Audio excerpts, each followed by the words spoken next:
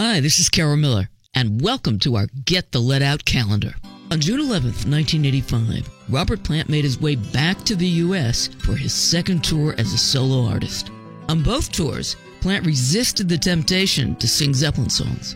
But he didn't need to. He had just put out his third solo album and now had his first #1 single. Don't have to tell you the title. Little by little, my heart beats. Little by little, I call your name. Little by little, my tears flow. Little by little, everything changes. Well, that all being said, we were also 1 month away from the first Led Zeppelin reunion. But I'll save that for another Led Zepp update. By June 12, 1970, Led Zeppelin had recently recorded several newly written songs. One recording was labeled Robert's Song, but it was really a collaboration between Plant and Jimmy Page from their stay at Bronero Cottage. Jimmy recalled, quote, "It was one of those days after a long walk, and we were setting back to the cottage. We had a guitar with us. It was a tiring walk coming down off a ravine, and we stopped and sat down. I played the tune, and Robert sang the first verse straight off. We had a tape recorder with us, and we got the tune down."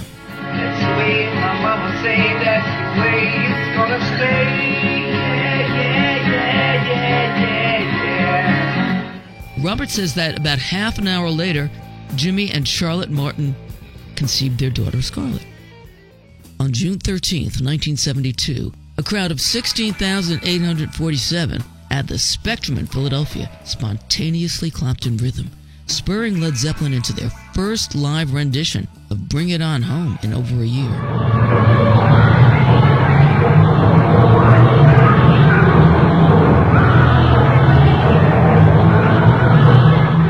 Zeppelin liked it so much they played it again the next night on Long Island, and again later in the month at the LA Forum. Incidentally, the Spectrum had hosted Jeff Beck at a concert in May with support from Todd Rundgren. Their big concert in July was going to be Faces with Rod Stewart and support from Badfinger. Zeppelin was on their third year of being booked everywhere without opening acts. It was 45 years ago, in June 1973, that Robert Plant showed Jimmy Page around North Africa. We just had to get away, so we went to Morocco. It was great to get away, and especially as Jimmy, I don't think had been to Morocco before. It was good for me to show him places that I had been to, and the kind of hubbub of Marrakesh, chaos. Once Jimmy got a feel for Moroccan music, he thought of it as trance music, and said he couldn't help but reassess everything he thought he'd known. You can tell listening to Led Zeppelin's next few albums.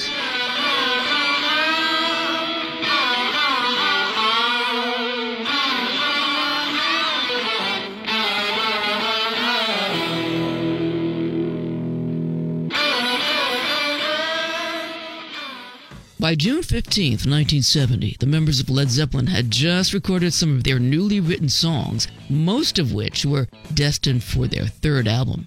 Before they had gone into the studio, they had rehearsed at Headley Grange and wrote something tentatively called Overlord, or Song in F.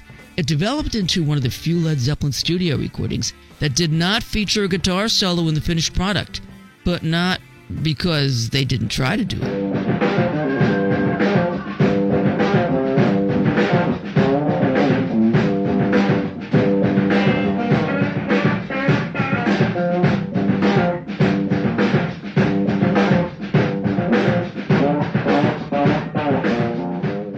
On June 18th, 1966, Jimmy Page attended a Yardbirds concert as the guest of his longtime friend Jeff Beck, when an opportunity opened up for Jimmy before his very own eyes. I think it was the Oxford Union dance, or it was a May ball or something like that, and that night there was a row. That's Jimmy's very British way of saying there was a loud dispute among the Yardbirds. And the bass player left the band, and they had to play the Marquee Club, and they didn't have anybody. They couldn't work out how they were going to get to fill in on bass, so I volunteered to play bass so that we could then mutate into this plan of having Jeff and myself on lead guitars and the rhythm guitarist would take over the bass duties, and that's what happened. 30 years ago, on June 19th, 1988, Jimmy Page released his solo album Outrider, which featured 3 instrumentals, but also the vocals of 3 different singers on 6 songs. I wanted to use Chris Farlow because he had such a strong identity to his voice. After working with somebody, as immediately identifiable as Robert, I needed somebody with that strength of vocal character of their own. I think you can tell from hearing the album that, it really worked well. We worked well together on that. John Miles is technically a really superb vocalist, and what can we say about Robert? He's brilliant. Jimmy used 2 different drummers in the studio, and the one he'd be taking on tour with him in the U.S. in the fall was Jason Bonham. He's certainly got the sort of power within his drumming, which is, it's just right for me anyway. 50 years ago, on June 20th, 1968, Robert Plant performed with the band Obstweedle at a pub called 3 Men in a Boat. There were rooms above the pub, and Robert Plant lived in one of those rooms. In another room, Obstweedle keyboardist Billy Bonham lived, whose father, William Bonham Sr., was the band manager. Obstweedle used 3 Men in a Boat as their rehearsal spot, and they were playing regular concerts there, several times a month throughout the spring, with bookings continuing throughout the summer.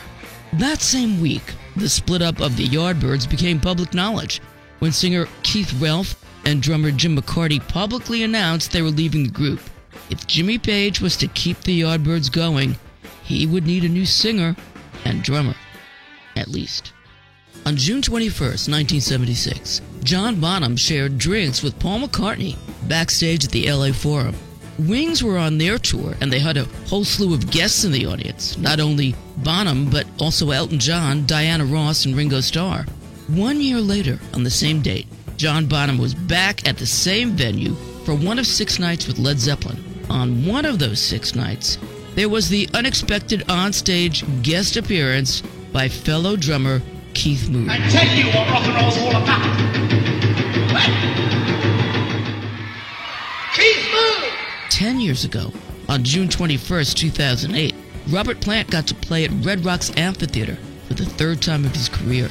This time, he was performing with Alison Krauss on their Raising Sand tour.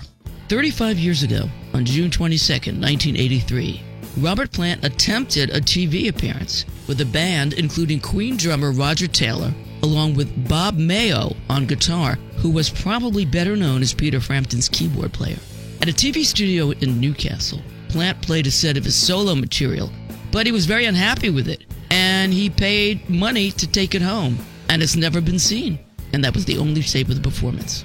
That same day, the Marquee Club in London hosted a Yardbirds reunion with 3 original members. They would release 2 albums from the studio under the name Box of Frogs, with 1 guest appearance from Jimmy Page in 1986.